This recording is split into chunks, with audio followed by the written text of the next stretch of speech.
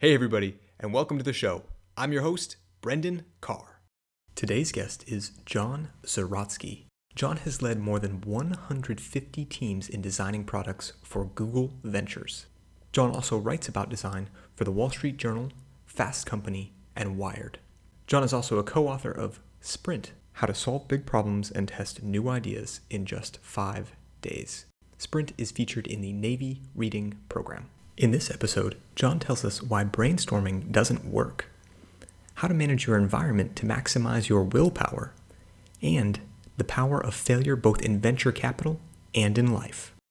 So John, you are working with very agile tech startups at Google Ventures. Why do you think an organization like the Navy or a nonprofit would benefit from the ideas in your book? Yeah, I think that the Navy, big corporations, nonprofits, they're interested in design sprints for the same reasons that startups are. You know, the world is full of uncertainty.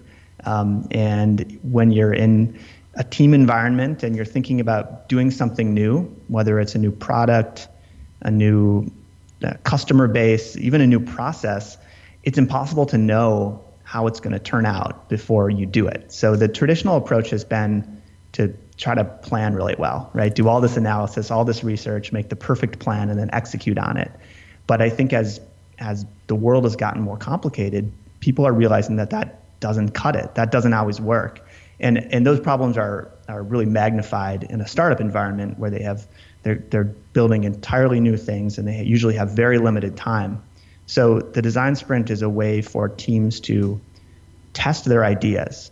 So to use the tools from design, prototyping, customer testing to evaluate their ideas and make sure they're on the right track before they commit to them. Nice. And John, how did this all start for you? Was it jazz music? Was it the school newspaper? How did you wind up in this path?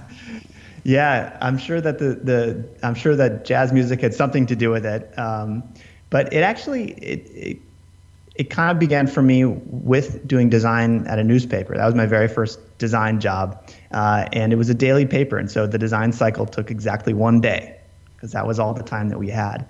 And as I moved from there into a tech startup, and then we were acquired by Google, and I worked on big teams at Google. I worked at YouTube on the first ever redesign of YouTube. I saw the design cycle getting longer and longer, and I saw us leaning more on these traditional approaches of planning and research that I mentioned to try to get everything right because the stakes are really high. And I wanted to get back to that one day cycle. I wanted to get back to that approach of do the best you can, but see how it works in the real world. Knowing that all plans sound great in abstract, but the real test is when they're sort of exposed to oxygen. So I always kind of had that in the back of my mind. And at the same time, I was working at Google Ventures. I worked there from 2011 to 2017. And my role was to help the companies that we invested in use design to solve their problems, whatever problems they had as a business. And I realized that I couldn't have all the answers. I couldn't know what every company needed to do. I couldn't be the expert on everything. So I had these two ideas, or two challenges, really. This idea that I didn't know everything and I couldn't know everything, but I wanted to help dozens, hundreds of different companies. And on the other hand, I had witnessed this change in my career where design process just kept taking longer and longer. And I felt like it was getting me further and further away from where the rubber meets the road. The real world, the customers, what's actually gonna work. And at that moment, I met Jake Knapp, who had come up with this design sprint process at Google in a very nascent form. He was running it with teams there. And we recruited him to join Google Ventures, and we just began running design sprints. It seemed like this kind of perfect way to bring the power of design to lots of companies and to help these companies solve their problems in a very scalable, rapid way. Yeah, scalable and rapid are key ideas there. And one thing that you touch on right at the beginning of the book is that the phrase brainstorming, which is so popular, is not really scalable or rapid. Can you share more about your thoughts on that? Yeah, brainstorming is just one of these sticky ideas that will not go away. And I think it's probably because it's really fun to do. It sounds cool. It looks cool. The idea that that you're just in a room and everybody's shouting out ideas and there's no judgment, and the crazier the idea, the better. It's very appealing. And I've been in plenty of brainstorms, but we found again and again that brainstorms don't produce good ideas. They produce a lot of ideas and they produce creative ideas, but they don't produce good ideas. And because everybody knows about brainstorming, because it's such a sticky idea, that became sort of a fallback approach for a lot of people who were feeling stuck and needed to generate ideas. Like, let's do a brainstorm. But I don't think it works. I've seen too many cases of where it fails. And so in a design sprint, there's no brainstorming. Instead, we have individuals work on their own quietly to generate their own ideas. And then those ideas are evaluated and discussed in a very structured way by the team. So it feels a little bit unnatural at times, but we found it's a way better approach to coming up with ideas. Yeah, and to have a guiding drive and have those rails on the system can be huge when you've got a lot of big personalities or people who are excited about the ideas too. Really helpful. Yeah, and there's a sweet spot when it comes to generating ideas. You need to give people time to really think through their ideas and not just shout out the first thing that pops into their head. But you don't want to give people too much time. If you have too much time, you get into the weeds, you obsess over the details, you drive yourself nuts with the what ifs, self-doubt starts to creep in. And so what we found with design sprints is that giving people a total of about an hour to work individually. Sometimes we call it working alone together. So you're working as an individual quietly, but you're in a group environment. Everybody's in the same room, heads down on their own paper. It's about an hour that's made up of 4 structured steps to help people kind of build up to capturing that final idea in sketch form. We feel like that's really the sweet spot. That's the way to do it, about that hour. Yeah. Cool. Well, and that's based on our experience, which is mostly creating products, creating software products, mobile apps, websites, that type of thing. But we've seen people, especially since the book came out, we've seen people all around the world apply this process to all kinds of different things. We've gotten stories from sprints at insurance companies and in different branches of the U.S. military and in nonprofits. And this idea of working alone together to generate ideas seems to have kind of I don't want to say universal success, but it does feel like we've come up with a formula that works well in a lot of different contexts. Yeah, and you talk about all the different applications, and you are so much a media person. You're written all over the place. You're in Ink, you're on Medium, Wired, all these places, and now everyone is sort of their own little media company. Everyone's on social media, or everyone's on YouTube or blogging somewhere or something like that. So for people who want to make media, or even for us with this podcast, do you see a way to work this kind of design process into something like that? Definitely. I think that right now is such an amazing time to be in media, to be creating new things and trying to find an audience for them, because you can use the design sprint process, you can use approaches to testing your ideas in a very scalable way. You can start with, just to give you an example from the work that we did with design sprints, you can start by tweeting about it or posting little snippets on LinkedIn of specific components or ideas that might be interesting. And you'll get feedback on those. Some people will say that's amazing. Some people say you're an idiot, but you can take that feedback and you can move on, and then you can write an article about it, or you can write a blog post about it, and you can go through that process again, and then you can write a book. You don't have to jump from the kernel of an idea straight into that perfect finished form of a book or a video or whatever it might be, or a podcast. The tools that we have now allow us to create and then to distribute and test ideas and content in this really nice iterative way. Yeah, I get it. Cool. And John, one of the things that the book has going for it is your book is well written. It's, as business books go, it's accessible, and you start a lot of chapters with stories. And one of them is the Apollo 13 launch, and how they had to get their priorities right and start at the end. How can we make sure that when we're doing any sort of design or planning that we're starting at the end? Yeah, I mean, I feel like it's almost too obvious to just say, think about the goal before you get into it. But that's kind of the secret. I think that because it feels so obvious, we don't often take the time to dig into it and say, what are we really trying to do here? And what are the things that could trip us up along the way? In that second part of that discussion, where could we go wrong? Where could we get off track? That's actually really valuable, because that points the way to what we should build in our design sprint, what we should prototype and test, because it can help us answer those questions. It can help us anticipate those things that might go wrong before we encounter them in the real world. So we spend the entire first day of a design sprint actually talking about the problem, trying to understand it.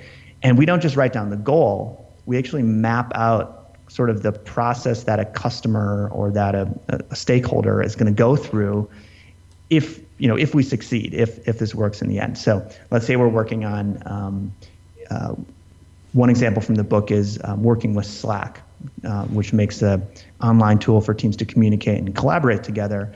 And they were trying to reach non-technology companies. They had done really well with tech companies, but they knew they needed to continue to branch out and expand.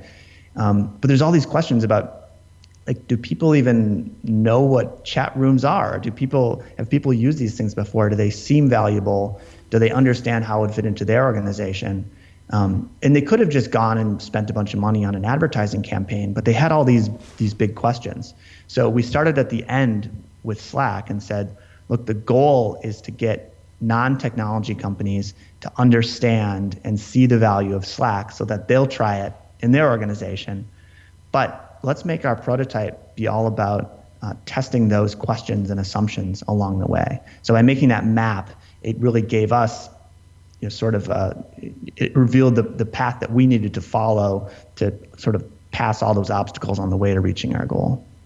Yeah, and you talk about a customer or a stakeholder. You kind of draw both, and for us in the Navy, we're thinking a lot more of a stakeholder, an end user, but we often don't even think in those terms.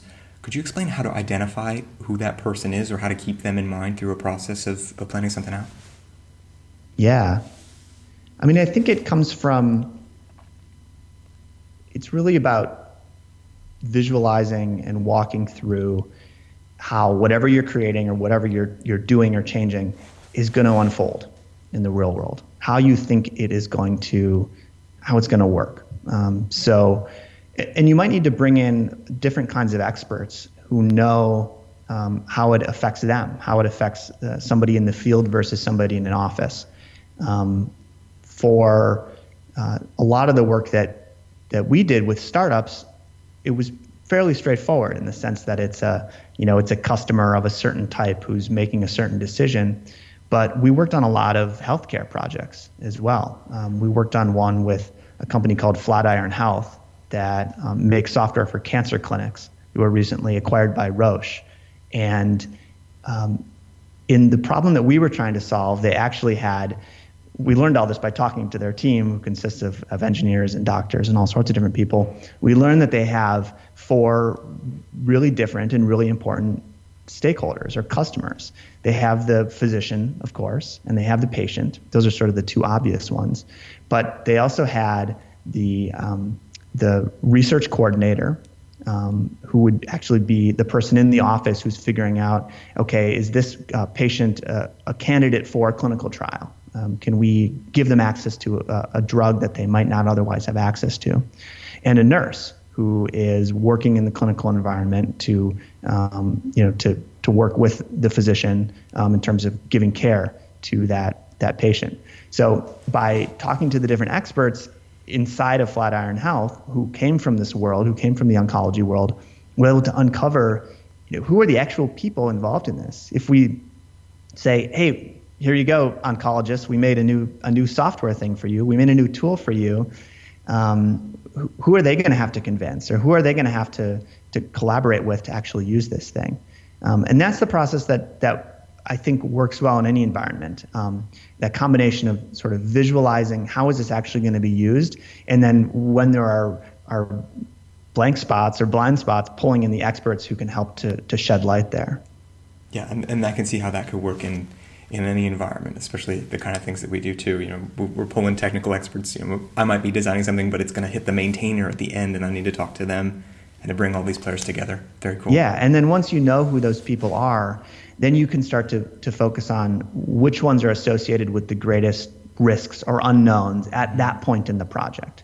So in this project with Flatiron Health, obviously the physician is a critically important customer in this situation. But we decided that at that stage in the project, it was actually the research coordinator who was who was more important in terms of moving the project forward.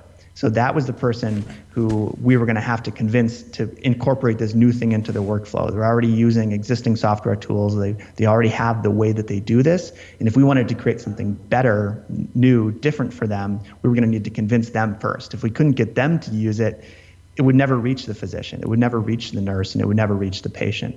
So once you know who the players are, then you can say, all right, who do we need to focus on now, and who can we focus on later? Yeah, and this seems a constant struggle of leadership in general, is to find the right people and to make sure that there is buy-in with them. In this process, how would you go about including those people to make sure that they are bought in from the get-go? Yeah, so we've been talking about customers just now, but I think you're asking about internal stakeholders, leaders, team members that you might be collaborating with. In a design sprint, we try to include the real team, the core team of people who's going to be responsible for making the decisions and executing on whatever this project is. We don't subscribe to the idea that when you're trying something new, you should have a special team that goes off to a special room and does a special process. I think design sprints kind of look that way, but what we try to do is bring this way of working to an existing team. So we think it's really important to have the real team together working on the sprint. There are a couple other critical roles. There's what we call the decider, so the decision maker who has the ultimate authority to either green light something or to shut something down. And one of the big challenges, if you don't include that person, is a team could spend a week and have an amazing experience and come up with what they believe is a great solution that's been tested with customers. But for some reason they didn't anticipate, the decision maker says, nope, I don't want to do it that way. So we always insist on including the decision maker. Ideally for the entire 5-day design sprint, although that's not always practical. So in those cases, we'll have the decider make cameo appearances, sort of come in at these key moments to make sure that we understand the problem correctly, to review the ideas that we sketched, to make the final decision on what we're going to put in the prototype, and then to review those research results at the end of the week. So for us, if we want to get that decider, and that decider is usually a busy person, a commanding officer, a big project manager, how do we sell them on participating when they have so many demands to meet? Yeah, I think it depends on what's important to that person, or maybe what struggles they're facing, what challenges they have. We've worked with a lot of teams where the decision maker kind of feels this. They feel this pressure. They feel the weight of being responsible for making a decision that's going to affect a lot of people. And for them, a design sprint can often be a way out. It can be, it can provide sort of a pressure release to this weight that has been building up on them. So that's one approach. Other leaders or decision makers are very risk averse. They're afraid of, rightfully so. They don't want to screw up. They don't want to waste time and money on something that's not going to be successful.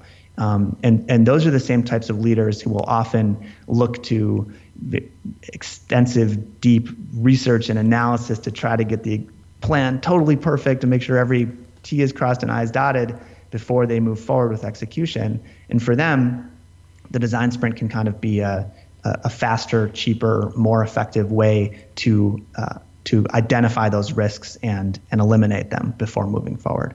So it kind of depends on who the leader is and what they value. Other times, honestly, you can sort of appeal to that person's care for their team. You know, you can say, hey, look, we all know that this is something that we're going to need to figure out. We've been struggling with it. What we're doing is not working. We think this might be a better way.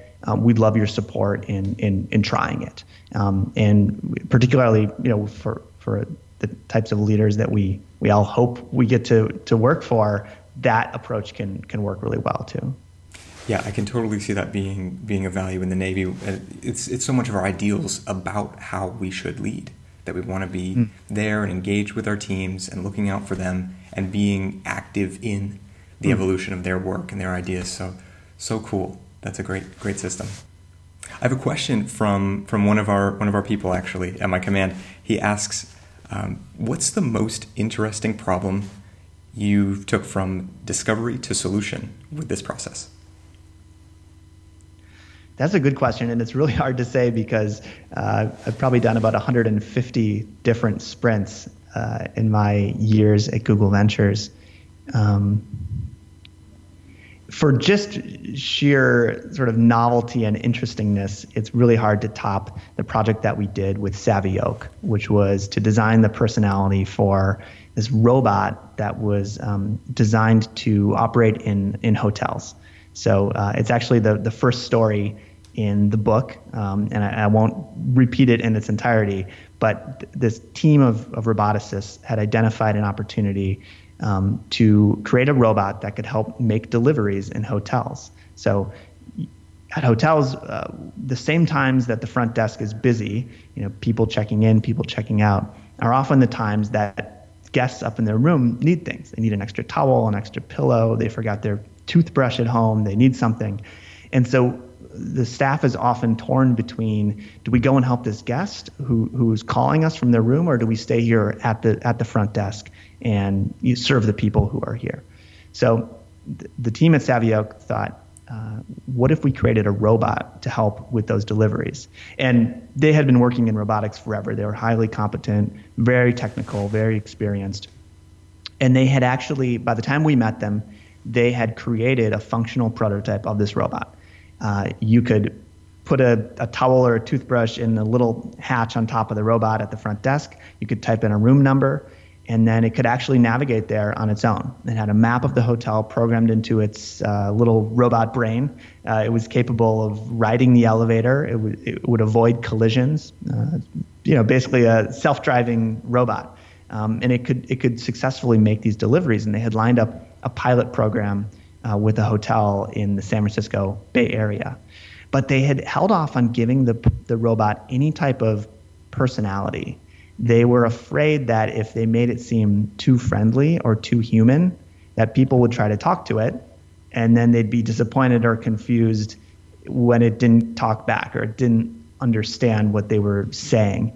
And one thing we talked about in the sprint was how spoiled we'd become watching science fiction movies and reading books where we had this idea that robots are like C-3PO or they're like Wall-E, and they have feelings and they have hopes and dreams and all this stuff.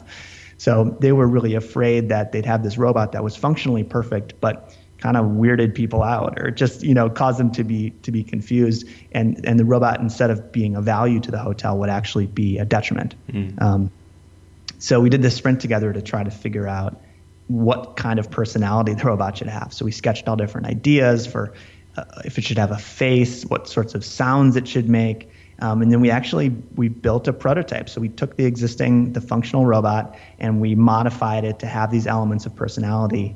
And we ran a test with 5 actual customers in the hotel, making a delivery and watching to see how they reacted when they met the robot for the first time.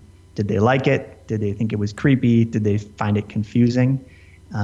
And it ended up, we were fortunate that it worked out really well. People really liked the robot, so we hit the nail on the head. But even if the specific prototype that we had built wasn't successful, even if people didn't like the way that the robot behaved, it still would have been a success for the team because they still would have known what not to do, and avoided this big risk of kind of squandering their one opportunity with this pilot program by creating an unpleasant experience for the hotel guests. So there's a lot more about that in the book, and there's even if you look it up online, there's some videos where you can actually see the robot in action. But I have to say, of all the projects I've done, that's one of the most interesting.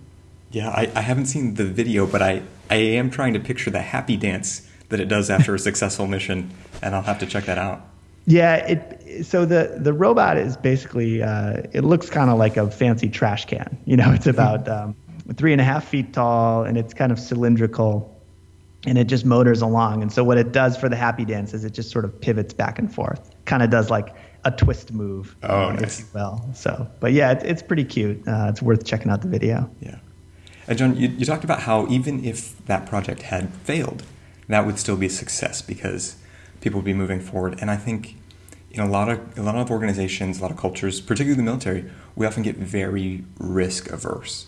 But I know that for you, especially in venture capital, you see the benefits of taking big risks and seeing how that can play out in exponential gains. If you got a big portfolio and you got a Facebook type company, you win big. So how can people conceptualize that value of failing if they're not familiar with these kind of ideas? Yeah, so you're totally right. In venture capital, the upside is huge, the potential upside, and that's kind of the essence of investing in these risky ideas. But there's a really scary downside to it, which is that if you fail in a startup environment, not only did your idea not work out, not only did your product not work out, but you're probably out of money. Because as a startup, you're funded for a very specific amount of time to basically go out and test your idea in the market and prove that you're on the right track. So you kind of have this double failure of the product didn't work and now we're out of money and we're gonna shut down, which is a really hard thing for people to swallow when they've poured their energy and their time into this project. So with the design sprint process, we're giving people a way to, if they are going to fail, we're giving them a way to reach that point of failure in 5 days instead of in 3 months or 6 months or a year or however much time. And they can actually run sprints over and over and over. And they fail one week, they can try something different the next week. They might fail again, but bit by bit they can start to chip away at, okay, now we understand this part of the problem, or it turns out we were solving the wrong thing in the first place. We're gonna sort of adjust our direction and continue to work toward a successful outcome. I think that a lot of the teams we work with, very much like you're saying, are afraid of failing, even when they're a startup that nobody's ever heard of. But the nice thing about failing in the context of a design sprint is that you're only failing in front of 5 people. Yeah. You're failing in front of 5 customers in a very controlled way. And at the same time, those 5 customers are enough to give you a high level of confidence in what you've learned.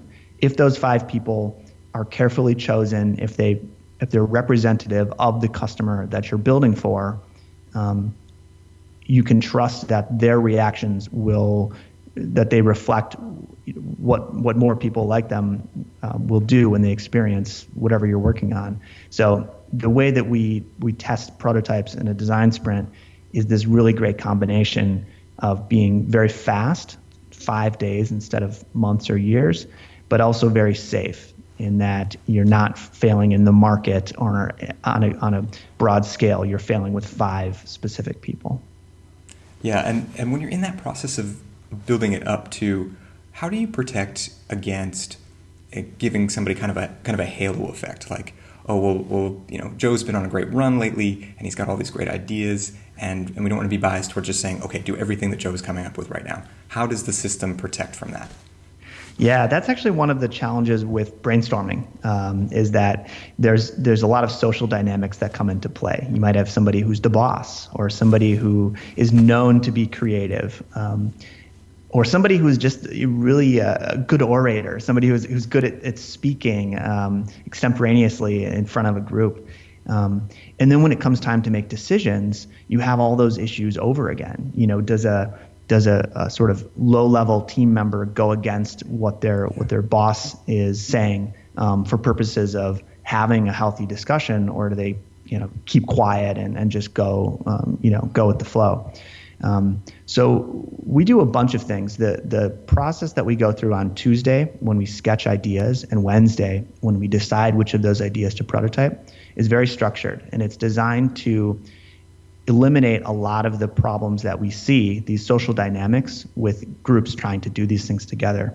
So on Tuesday when we sketch, the sketches are actually kept anonymous. And that's part of the reason why we think sketching is so valuable in this context, is you can work on your own idea, you can sketch it out. It might be a little storyboard showing how something's going to work, or the layout of a product, a piece of software. But you don't put your name on it.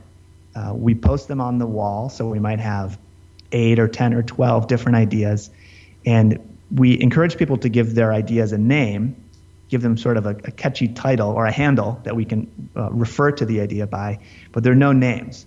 And then on Wednesday, when we review those ideas, we don't reveal who created the ideas until the very, very end. After everybody's had a chance to look at them, to vote on the parts that they think are best, are most successful, and we've selected the ones that we're going to put into our prototype. Then we sort of open it up and we say, okay, who sketched this one, and is there anything else we should know about it? Is there anything that we missed or misunderstood in our discussion of it that you want to share with us? And that way of working is a little bit unnatural. It's kind of weird. It's different than how things work. It's different than business as usual, but we found that it works really, really well.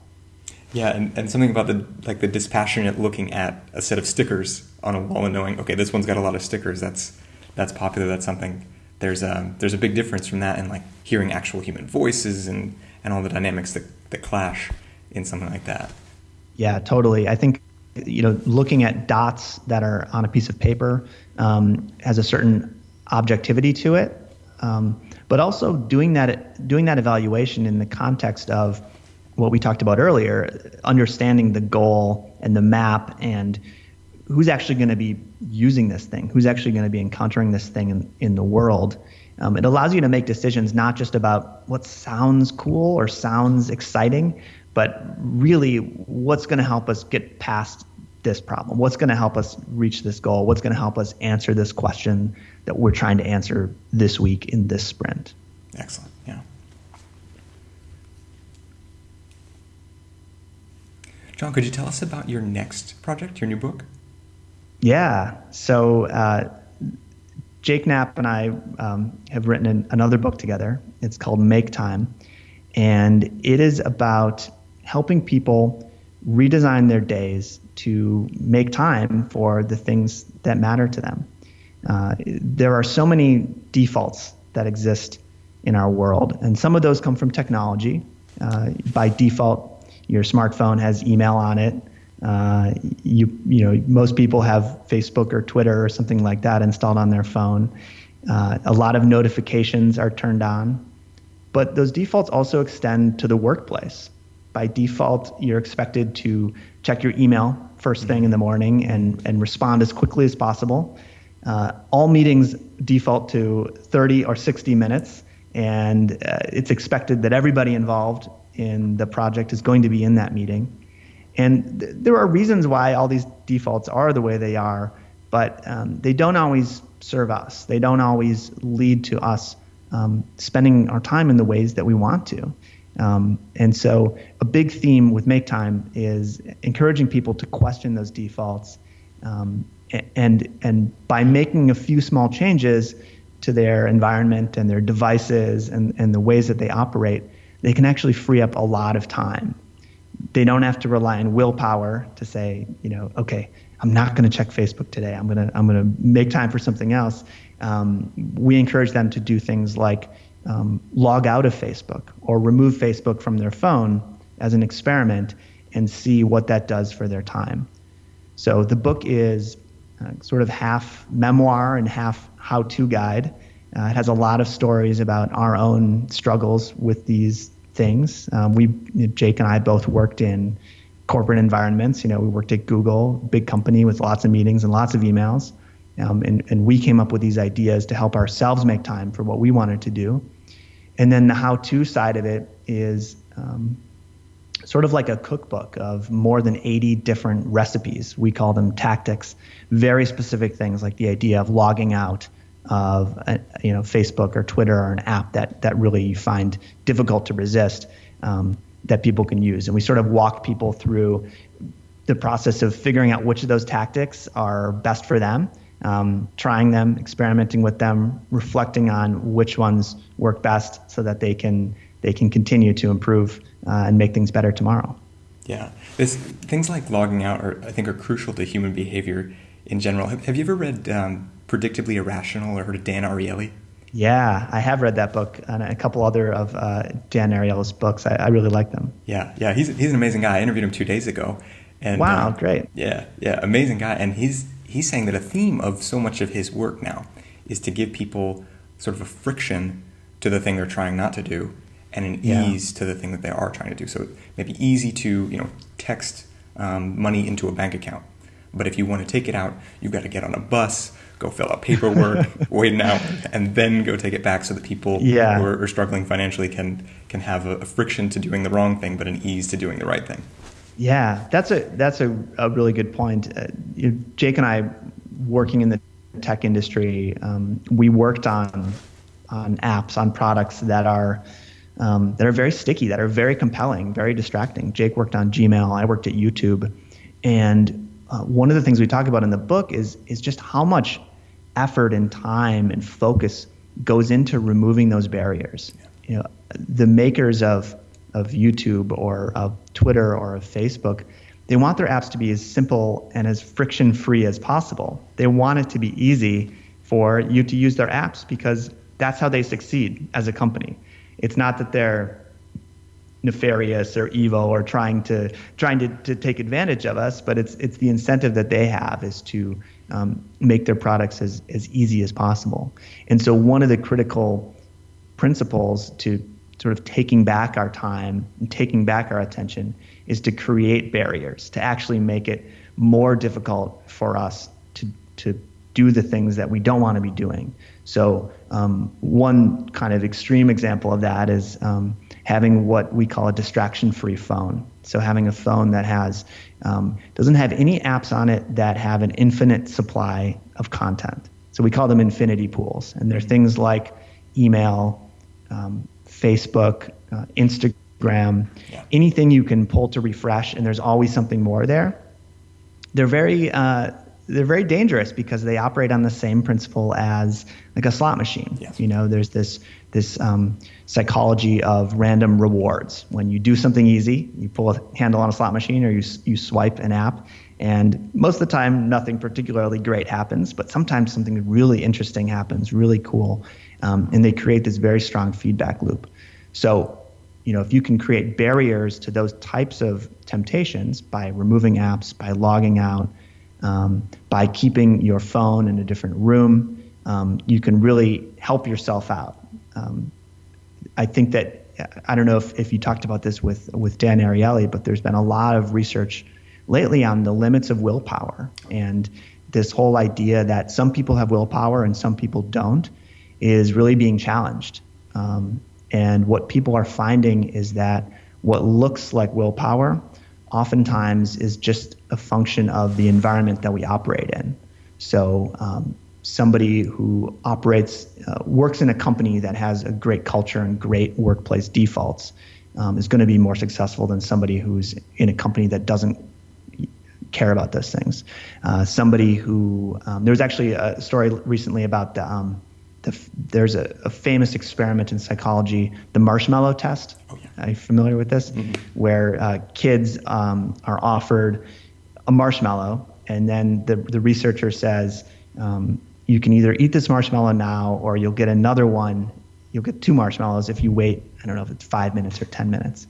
And for a long time, this was held up as an example of willpower at work. And they tracked these children over time and found that the ones who appeared to have more willpower were more successful in life. This is a huge finding, and really informed how we thought about willpower.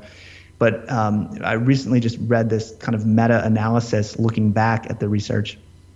And the person who did this analysis found that the likelihood of one of these children to grow up and be successful correlated more strongly to the how rich their parents were than it did to their ability to, resist eating the marshmallow and getting another marshmallow. So, there's all sorts of socioeconomic implications, but for me, what was really interesting was that we don't have willpower or not have willpower.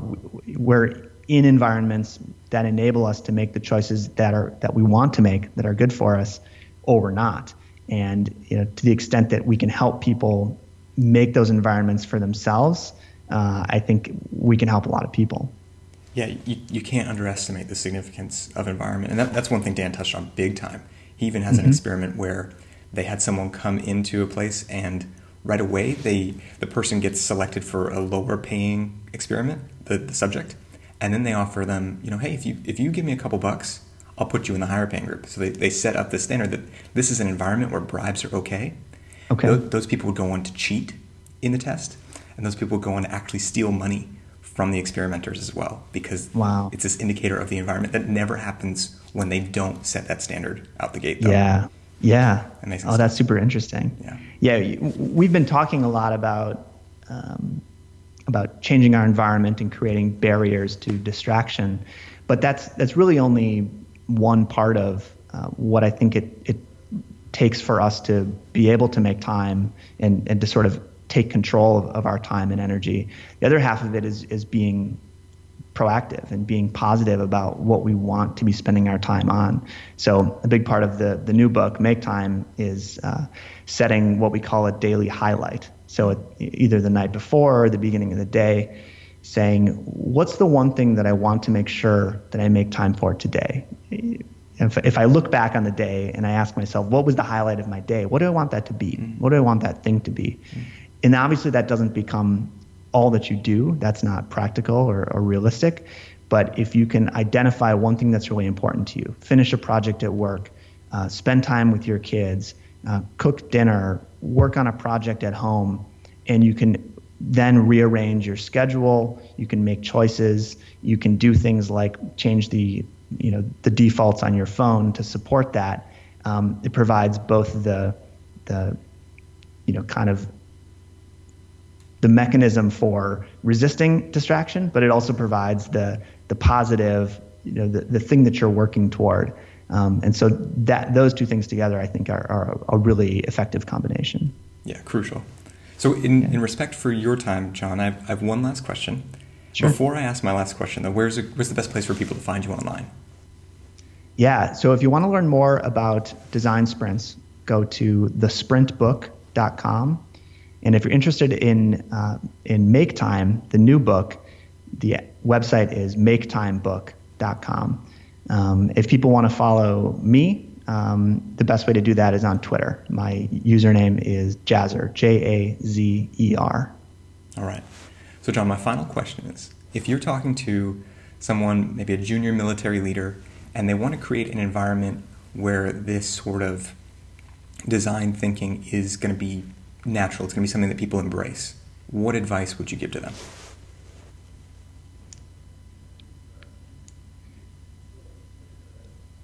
I would encourage that person to think about time as the most valuable thing they can give to their team. I think a lot of good decisions flow from that, because I think if you recognize that people need time to do creative work, people need time to make good decisions, you can start to look for the specific mechanisms or processes or tools or environments that are going to enable that. But I think that for me, if I could go into any company or any organization, and I could tell the leaders of that organization that the most valuable thing they can give their employees is time, I think that a lot of good things would happen. Awesome. John, thank you so much. Yeah, thank you. Everybody, that was John Zeratsky, author of Sprint, How to Solve Big Problems and Test New Ideas in Just 5 Days, which is featured in the Navy Reading Program. And if you want to help us get more great guests like this on the show, then be sure to give us a review on iTunes, and we'll catch you next time.